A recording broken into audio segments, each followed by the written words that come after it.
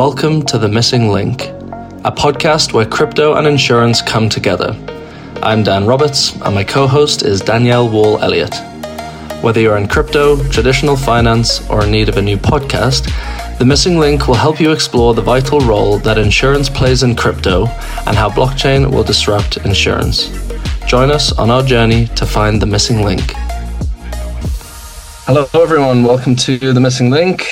Today we have founder of Synthetix, Kain Warwick. He takes us through the trends and phases of Synthetix governance and decentralization in general, talks about the chaos and the rubies in the rubble that are really starting to take hold in the space, and he ends with great sentiment over the state of the market and the missing link that might have already arrived, which is a new one.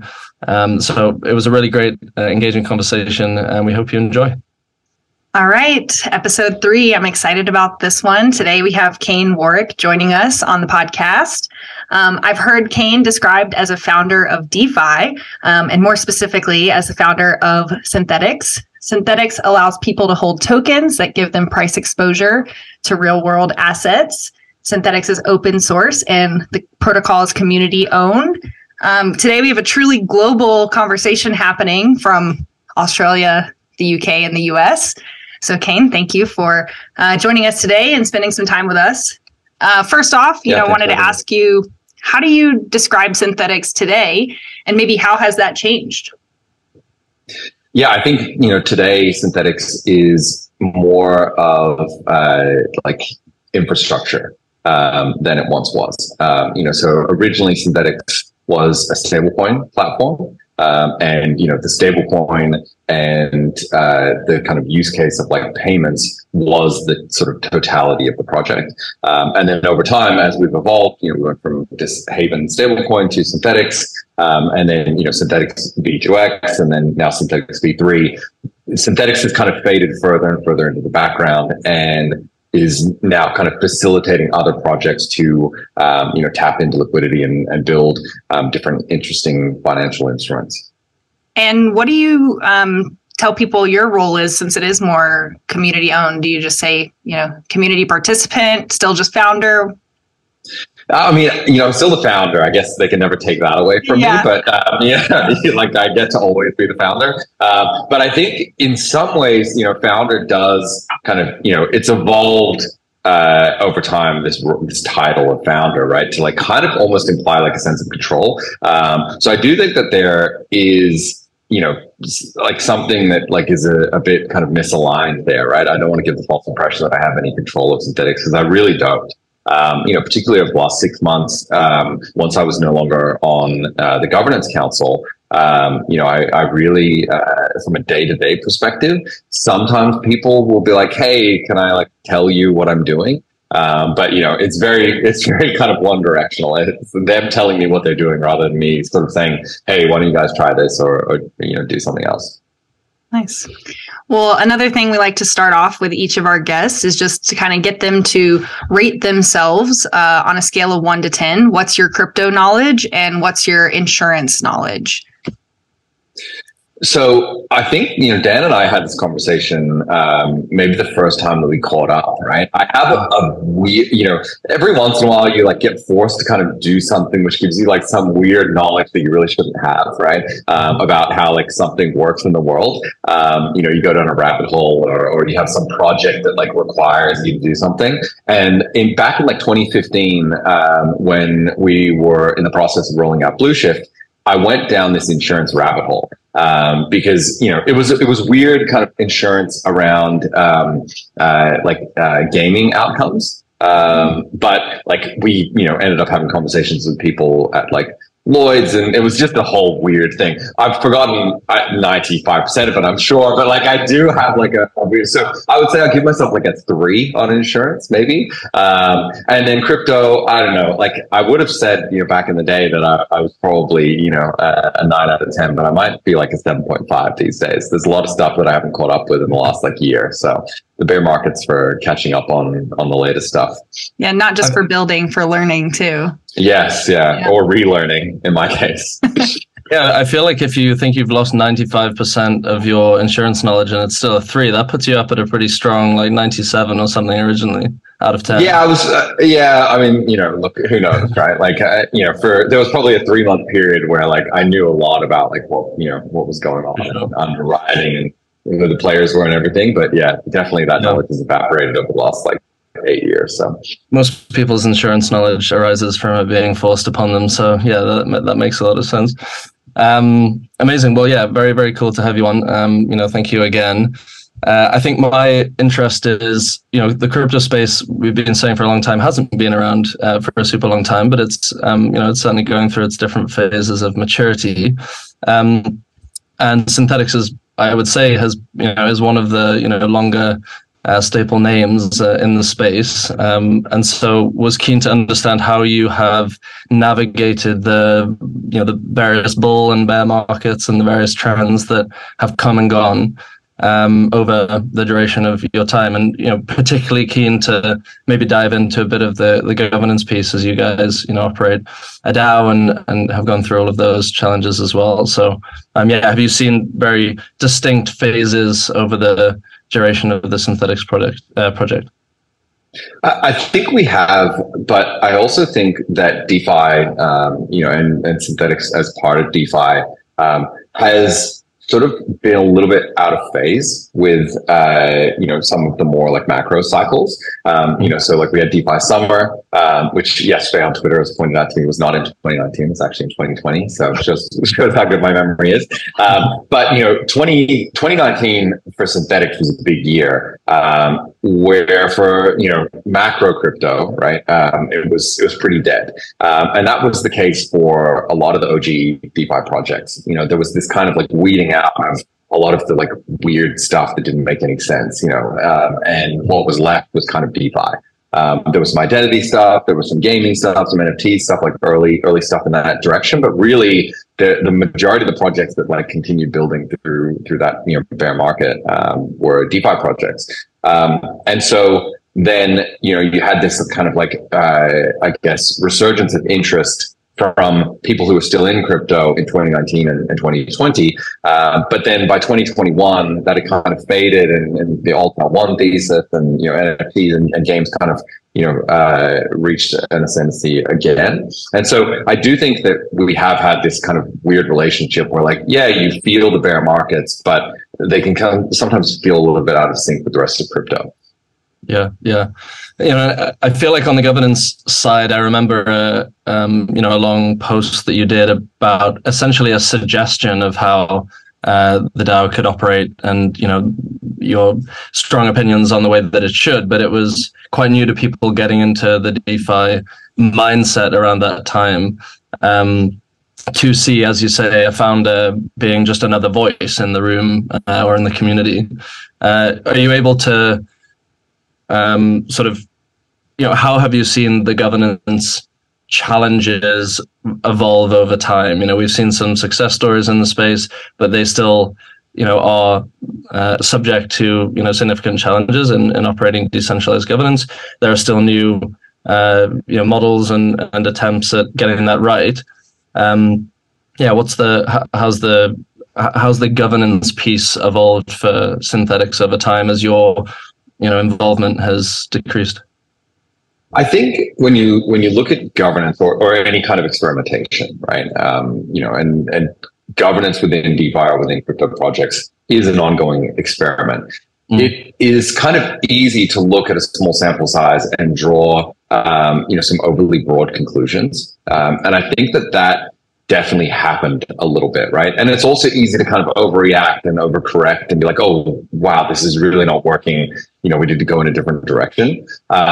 And I think on some level, if you try to change the way that something works, right, like a startup or a project, there is inevitably going to be friction. Even if the end state that you're going to get to is going to be better, like look at, and like an acquisition of a startup, right? A startup gets acquired by a larger company, there's a lot of horror stories of that going wrong. But even the ones that are successful, the first 3 months, it's chaos, right? And if you looked at that and, every single time you got 2 months in and you're like, no, shut this thing down, it's not working, then you never get through that kind of, trials of disillusionment or whatever, where you come out the other side and you're like, oh, actually, this is okay. Now, that isn't to say that all of the ways that we've approached decentralized governance within DeFi have been smart or effective or efficient, right? That process of how you do that first 3, 6, 12 months of decentralization is still an open question. And, it's still a problem to be optimized for. But within Synthetix, we had this thing where we kind of hit a wall after about 6 months of like, we'd really decentralized it. We'd like handed over to a council. We've done all this stuff. And the aspect that was sort of left behind were the core contributors. So we went to a core contributor model. I think Synthetix was one of the first crypto projects to kind of rethink, rather than having a team of people that were paid by a centralized entity to say, anyone can be a contributor, but a core contributor is someone who is paid directly by the DAO. And so we've got this DAO that's paying core contributors to do stuff. What the fuck do they do? Is the question then, right? And this is what happened, right? Like we were like, okay, we've got all this stuff and it's working, and we've got a council and community, and everything's being directed, but people need some structure to kind of get them in the right direction, moving in the right direction, coordinate them. And that was the bit that we missed with Synthetix. Now, it would have been easy to just go fail, put the fail stamp on it and go back to centralization. What I did at the time was say, okay, like we really missed this. We thought that, especially coming from Synthetix, there were 8 people, in the early Synthetix, people that kind of got us through that bear market, right? They were all sitting in one room most of the time, and they could all kind of talk to each other. And, there was a level of kind of coordination that just in a small group of people can work really well. And then we went from like 8 to like 25, and it just, fell apart. And so I looked at that and I was like, okay, we got that wrong. We got a lot of stuff right. We got a lot of stuff wrong. Let's go and fix the stuff we got wrong rather than trying to, throw the whole thing out. And we kind of thought through how to improve and make more efficient this process of core contributors. And now the core contributors are genuinely self-organizing. They take inputs from the community in the form of, governance proposals, whatever, and then they output a thing, and it works really well. But it took 2 years to, and it was very kind of pop dependent and this random walk towards, this efficient process. But I think we've gotten there. Now, does that mean that if you look at Synthetix, you could kind of plot out how to do it for another project? Not necessarily, because I just don't think we have enough data and it's too idiosyncratic. But I think if you look at, 10 projects or 20 projects that have all survived, right? And look at, okay, what was the process that they went through? There's probably some lessons you can start to really, kind of pick out of there. And I think we will develop a bit of a playbook, but it's still very early. One of those lessons that I learned, I worked at Shapeshift for 6 years and then helped them transition to a DAO. And one of the lessons and the drum that I was beating the loudest is decentralization is not the absence of organization. And I think that, we want to feel like, wow, it's community led. Wow, let's hand over the keys to these token holders. And it's like, no, like we have processes in place. We were such an established company that we didn't need to reinvent the wheel. Let's do what we were doing, but let's have, community members join us in doing it. And so, yeah, I love hearing about just different DAO models and communities and how it takes trial and error. But yeah, if you, like you said, if you wait it out, you're going to have that success. Yeah, if you can survive the bear market. Yeah, if you can survive, you got to survive the bear market. And a bear market is a good time to do this stuff. But it's a little bit like, trying to like switch out the, engines in a plane, while you're flying the plane. Right? It's like, well, we only need one and we've got 3. So like, let's, switch out one. And it's like, well, okay, that didn't work out. Now we've got 2 engines. Like, what do we do? So you do need to have some care, obviously, you don't want to crash the plane. But you also don't want to rebuild the plane in its entirety, right? Like you want to actually take what the plane works, you just, switching out some components. So, I think that is, that's exactly right. Like you still need organization. But we just didn't have a lot of good examples of what does organization, we had great examples of what chaos looks like. We didn't have good examples of what organization look like in a decentralized environment. And I think on some level, you almost can only get that looking, post hoc, like you look retrospectively and you're like, oh, that is why that worked. Okay, cool. Now next time I know how to do that better. At the time, you're just like in this, insanity, and you're like trying to survive. Well, I mean, Danielle, I feel like you say you're not reinventing the wheel, but there is a lot of reinventing going on regardless. And that's not even talking about the Synthetix proposition or whatever, startup and new innovation you're bringing to the market. You're talking about governance, innovation, and doing all that at the same time. It's good to remind everyone from time to time that, you mentioned it's been 2 years, which may seem like an eternity in this market, but it's still, if you imagine another 10, 20 years going by, there's a huge amount of progress to be made. So, congratulations on feeling some of that emerging from the chaos and, seeing some of the fruits of that, headaches and gray hairs coming through, coming to fruition. I guess on the subject, what would you say you're most excited about around Synthetix this year? What are the sort of biggest adoption plays for the protocol in 2023? I think, as I said, this kind of receding into the background and becoming infrastructure, and sort of seeing that come to fruition, where there's, 10 plus different projects that are leveraging Synthetix now as infrastructure, to the point where you've got like multiple layers and composability actually, at this point, right? So you've got Synthetix as this, kind of base layer liquidity. And then you've got, multiple projects building interfaces, building different, solutions on top of it. And then some of those independent solutions being kind of composed together to create like a third solution, which is pretty amazing to see. And I think that really speaks to the promise of DeFi. Like we definitely saw that,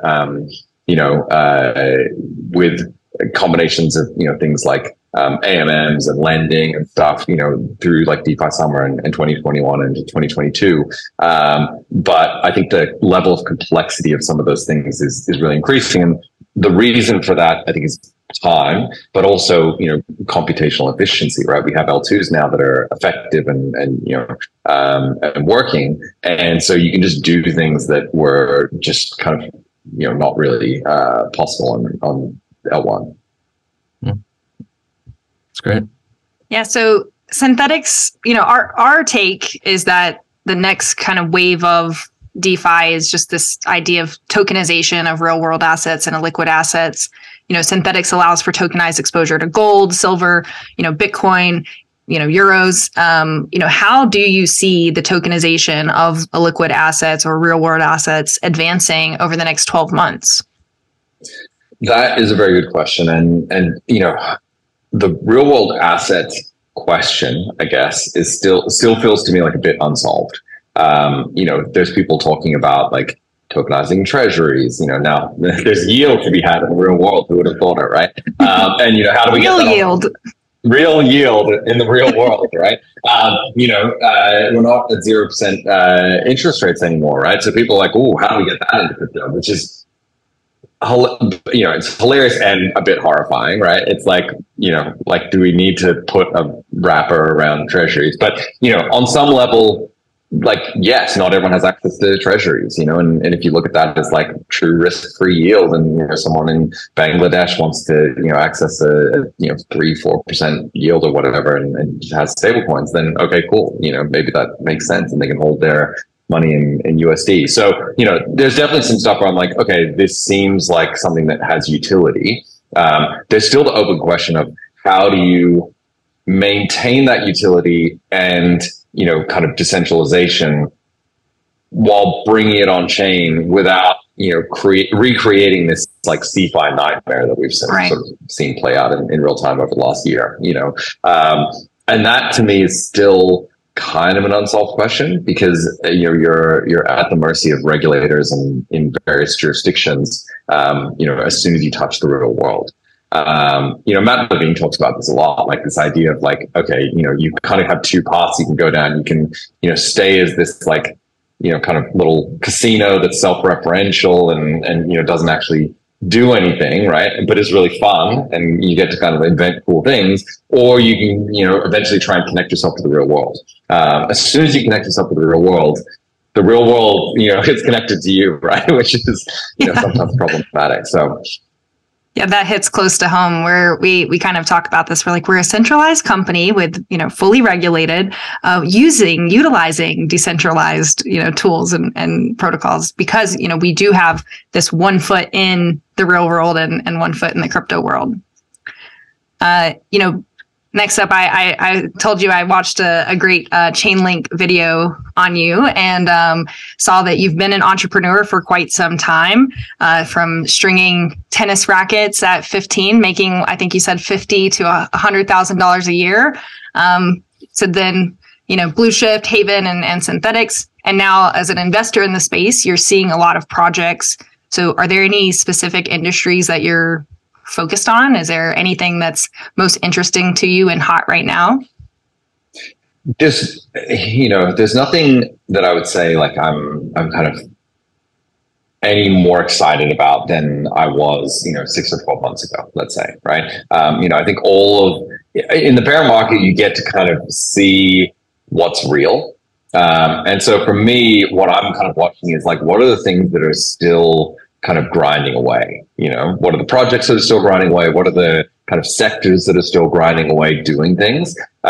Because, there's a big opportunity. And like people, I think after the FTX collapse, people are like, oh man, this is going to be terrible. There's going to be so much scrutiny on crypto. And there is, but the majority of that scrutiny is really kind of on like the CeFi side of things, right? Yeah. And, if you're a small DeFi project that, is kind of grinding away in obscurity at the moment, my argument would be you can kind of get away with whatever you want, right? Like there's really no one, it's going to take a while before we work out, what the full fallout of FTX was, right?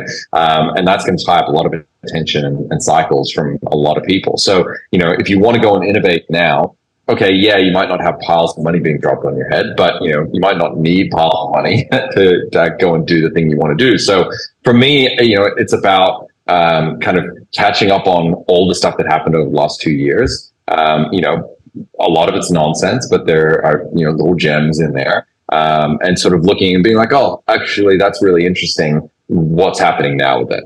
And then you kind of, sometimes you dig in and you're like, oh, that's actually dead. It was a dead end. And, people kind of gave up once, it was obvious that there was not going to be just, infinite piles of money to go and do whatever nonsense you wanted.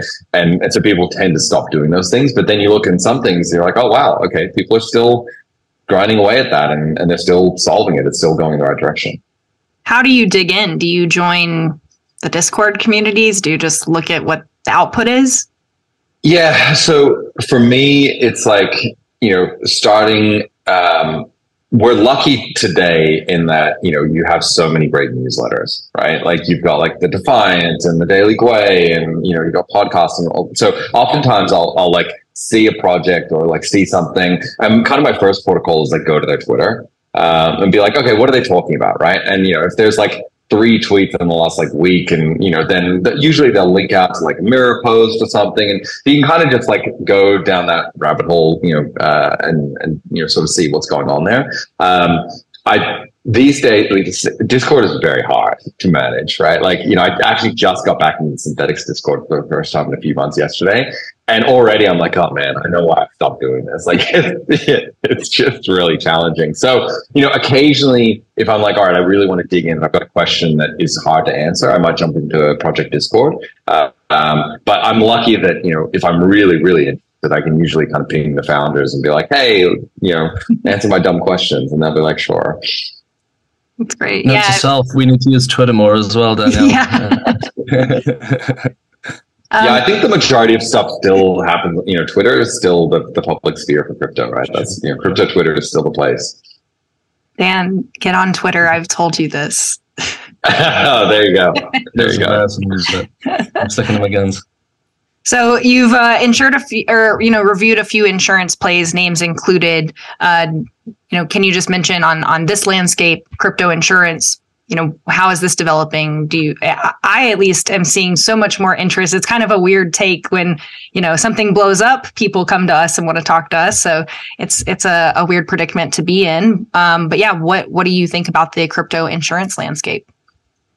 Yeah, I mean, there's no generator of insurance demand like a hurricane coming and knocking everyone's houses down, right? So, I think that people are of a mindset right now where, they are maybe a bit more risk averse or a bit more risk off than they were, the last couple of years, right? When number go up, is kind of the prevailing thing. People are like, oh, whatever, insurance, I don't care, right? Like, that's dumb, why would I even bother, right? But I think that we are in a position now where people are like, oh, now I get why that's a thing, right? And so, the kind of pennies drop a little bit. So in terms of, and Dan and I talked about this, I think, when we first, sort of discussed this, right? Like, I'm, I guess, like, somewhat of an insurance skeptic, right? In terms of, how you actually take insurance and, put it into an environment where we just don't understand the risks, right? Now, I say skeptic in the sense of, like, for today, right?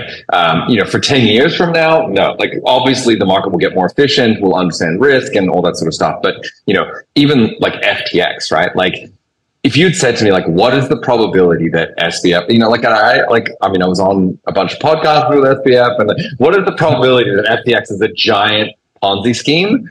I would have been like, well, it's crypto, so it can't be zero, but I would have said zero anyway because I'm an idiot, right? And so I would have been like, well, it's obviously zero. Like, it's just not a thing, right? And so when you have an environment that is so crazy and so adversarial, the question then is, like, how do you actually ensure that in an efficient manner? Now, I'm sure, we can get there. Like, there's no question we will get there. It's just, for me, the kind of skepticism, I guess, is like, how do we do that today? And I remember having the first conversation with Dan, and I was like, I don't really know what the hell this guy's talking about, but, like, he seems pretty credible. And, like, if someone's going to do it, it's going to be someone that comes with domain expertise from outside, right? Like, there's certain things where you're like, okay, we can reinvent this from scratch in crypto, and we might, if enough of us do enough weird things, one of them will work, right?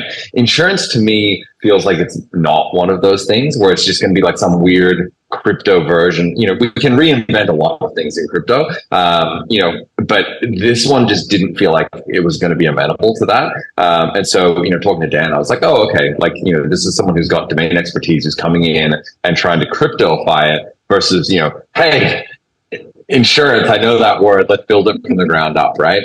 They're both interesting approaches to the problem, but I do feel like the kind of coming from the outside and making it crypto in the long term is likely to win out.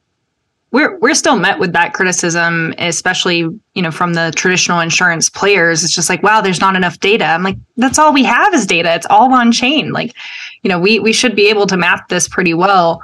But yeah, I think with event, in insurance across the board, it usually is a major event happens and then insurance products are created. And so, yeah, it's sucks for the industry. There are black eyes on the crypto industry, but it does help us to, show that use case more and more and show the real benefits that crypto could have, from insurance.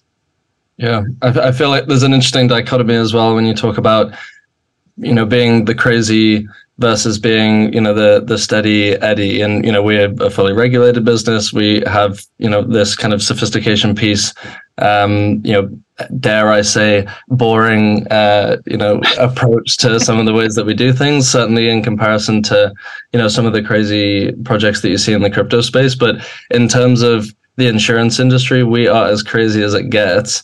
And, it's almost trying to, and I think, largely successfully, trying to show these traditional guys that move at a pace that is impressively slow, that you're actually not a huge step away from being able to operate in a very new, efficient way. And so you're constantly creating these, these bridges or, bits of education or, different types of technologies to just get a little bit closer to the way that they operate. Because, I really don't think that the insurance industry is as far away from operating in this, transparent, very, very efficient, tradable manner, using this kind of technology. And some of the bigger, more traditional insurance players who are really leading the way there, yes, it's taken them, 2 or 3 years to, get through compliance, to hold tokens and own wallets and, understand multi-sig and get that all signed off. But as soon as that's done, which we're starting to see an exponential, move there, then, suddenly you have the biggest players in the traditional space using this kind of technology. And insurance is a game of large numbers. So, these aren't small projects, that they're working on. These have been, multiple year, multiple growing teams. Some of the teams I've been speaking to started off as teams of one. I was hired to, think about digital assets and, and now they're running teams of 20, 30 within their organizations, and they have full buy-in from legal and compliance, and they're not coming to do small things. We get to be the cool, sexy, crazy one on one side, and then put people stable boring on the other side. Yeah.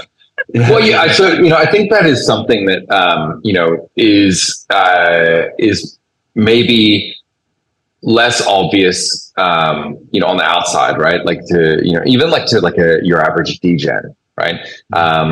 When each cycle there's this kind of irrational exuberant phase, right, where like someone somewhere in an organization is like, we have to like deal with blockchain or digital assets or whatever the thing is, right? And it gets some momentum, and people start doing stuff internally. They get they build up teams, they start investing things, and like it's hard to turn a big ship, right? And so even when crypto inevitably crashes like 6 months later, a lot of these things kind of just keep going.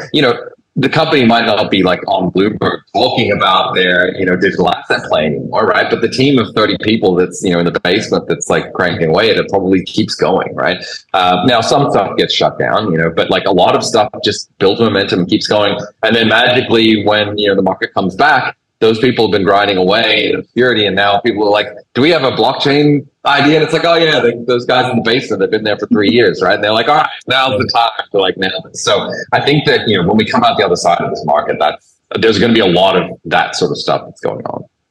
Yeah, no, for sure. Our previous podcast with Kevin, he said it really well when, the kind of 2018 bust, there was really just nothing to do. Whereas this current, let's call it a bear market, there's all sorts of things still going on, and all sorts of activity and a tremendous amount of building, which obviously was going on, but usage is so different this time around.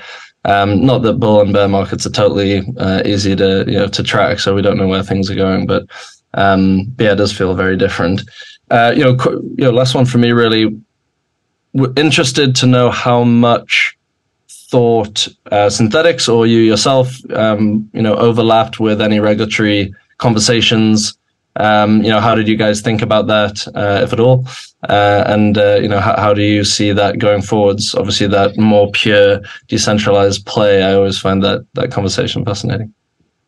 Yeah, I think I remember sitting in our lawyer's office, right, in like late 2018, and we just launched Synthetix, and we're sitting in this tower, right, and it's like this big office tower. They're expensive lawyers or whatever. We ended up deciding that we didn't want to spend as much money on lawyers, so we decentralized. But we're looking across town, right? This is in Sydney, and you're looking across town, and like the regulator is like, you can literally see their office over there, right? And I'm like, if this thing works, at the time, I think the Synthetix market cap was like $5 million or something like that, right? And I was like, if this thing works, at some point, someone is going to turn around and be like, wait a second, like there's this multi-billion-dollar, derivatives platform that's like operating here.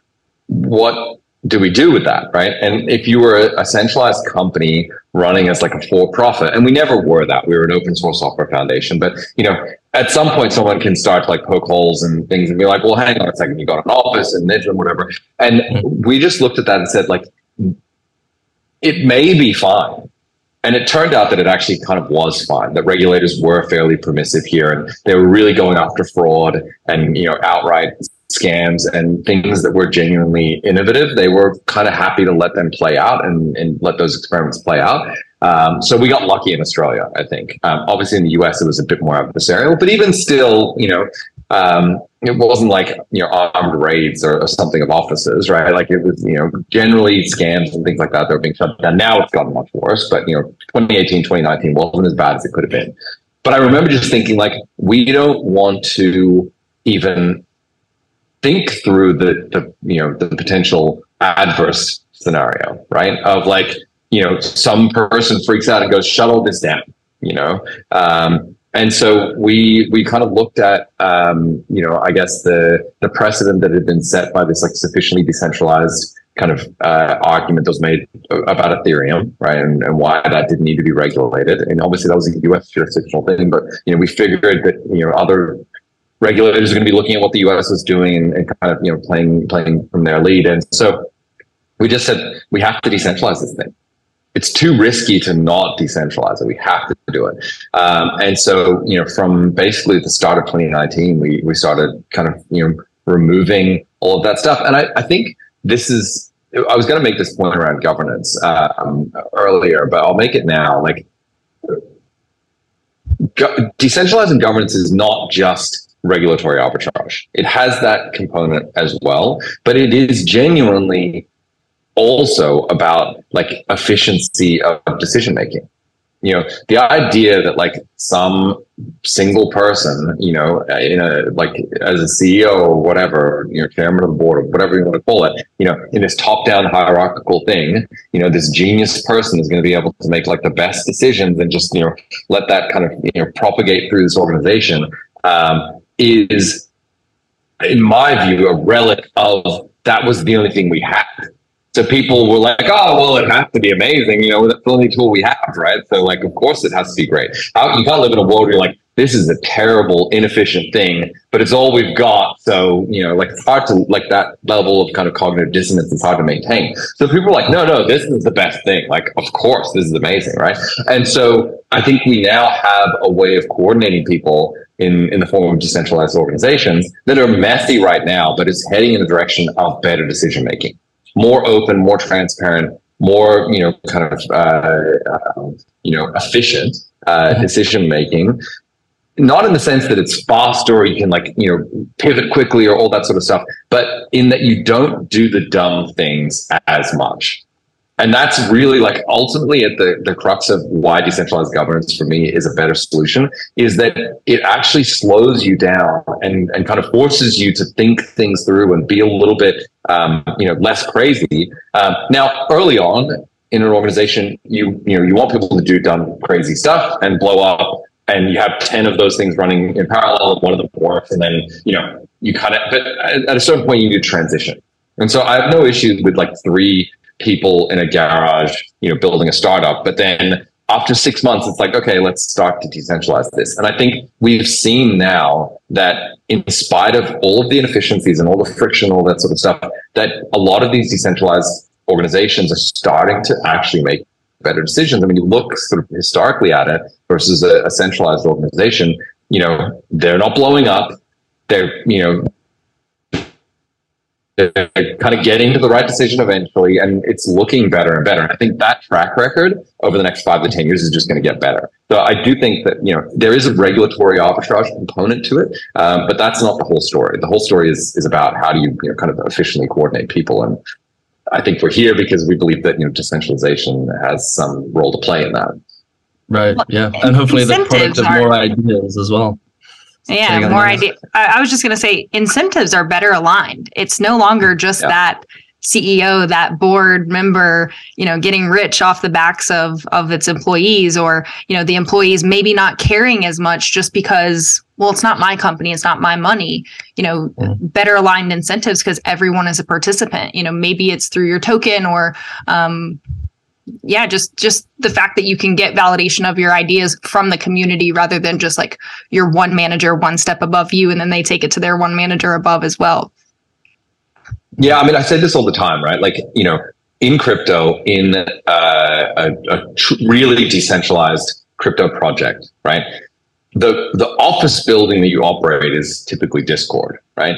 And any lunatic can just walk in, for good or ill, any lunatic can just walk in and sit down at a table and be like, what are we talking about today, guys? Like, that's just not like how the real world works, right? You can't walk into, Lloyd's and be like, hey guys, so I don't know if I'm like in agreement about how you guys are approaching this. Like, it's just not a thing, like they'll throw you out the door in 2 seconds, right? Whereas in crypto, you can turn up, and yes, a lot of them are lunatics, right? And make no sense. But, occasionally someone walks in and they're like, hey, I've got a really good idea. And if you listen to that person, you're like, oh, wow, actually, that is a good idea. We hadn't thought about that, right? And it can kind of send you in a different direction. So the idea that like anyone can walk in, anyone can participate, that is extremely powerful. Yeah, we'll try and walk into the Lloyd's of London Discord and give a few. You think they'll give me an internship or something if I wanted to go in and see how it works? Hey, I'm willing to work for free. Like, let me in. I'll be like, get the fuck out of here. All right. Well, as always, we want to wrap and hear from you. What is the missing link in crypto, and how does it accelerate that next wave of adoption in the space? Yeah, I think last cycle, the alt ones sucked a lot of the oxygen out of the room, unfortunately, for a bunch of reasons. But I think we, even with the Coinbase announcement today of, this kind of optimism, powered L2, as part of this like super chain of L2s. I think we are finally in a place where Ethereum, it can kind of credibly scale. And when we do have that next influx of attention, it will go toward, it will be allocated inefficiently, as it always is, but it will be allocated inefficiently towards something that is credible, as opposed to towards a lot of things that are just nonsense. So I think that, over time, markets get more efficient, and I think crypto is getting more efficient. And I hope that in this next cycle that, that's what we see. And you're going to be in a place where we can actually offer people decentralized solutions to the things that they want to do. You can sit here and say like, oh, decentralization is great, but we actually can't do any of the things that you want. No one's going to listen to that. They're just going to go and give their money to, some scammer, right? Like, in absence of like a genuine solution, they will go and the market will find a way to take that person's money, right? So, it's really critical for us to have all of the infrastructure, all of the things that people are going to want. And I think that we're really getting close. And by the time, we do get into the next bull market, I'm pretty confident that we'll be there. That's great. I feel like the space has done a great job of keeping people's attention for a decade, keeping the world's attention for that long to get to that point where these things can really become extremely useful, and some of the the early promise starts to manifest pretty quickly. So that's great to hear. And yeah, thank you so much for joining us. It's a real honor to have a crypto OG on our podcast so early on. So we appreciate it. And, thank you for being just such a great proponent of, open, transparent markets. And yeah, a guest on the show. Thank you. Cheers, Kain. Thanks for having me. We're one step closer to finding the missing link. If you enjoy our show, please rate and review us wherever you get your podcast. And be sure to come back next month. Until then, we are the missing link.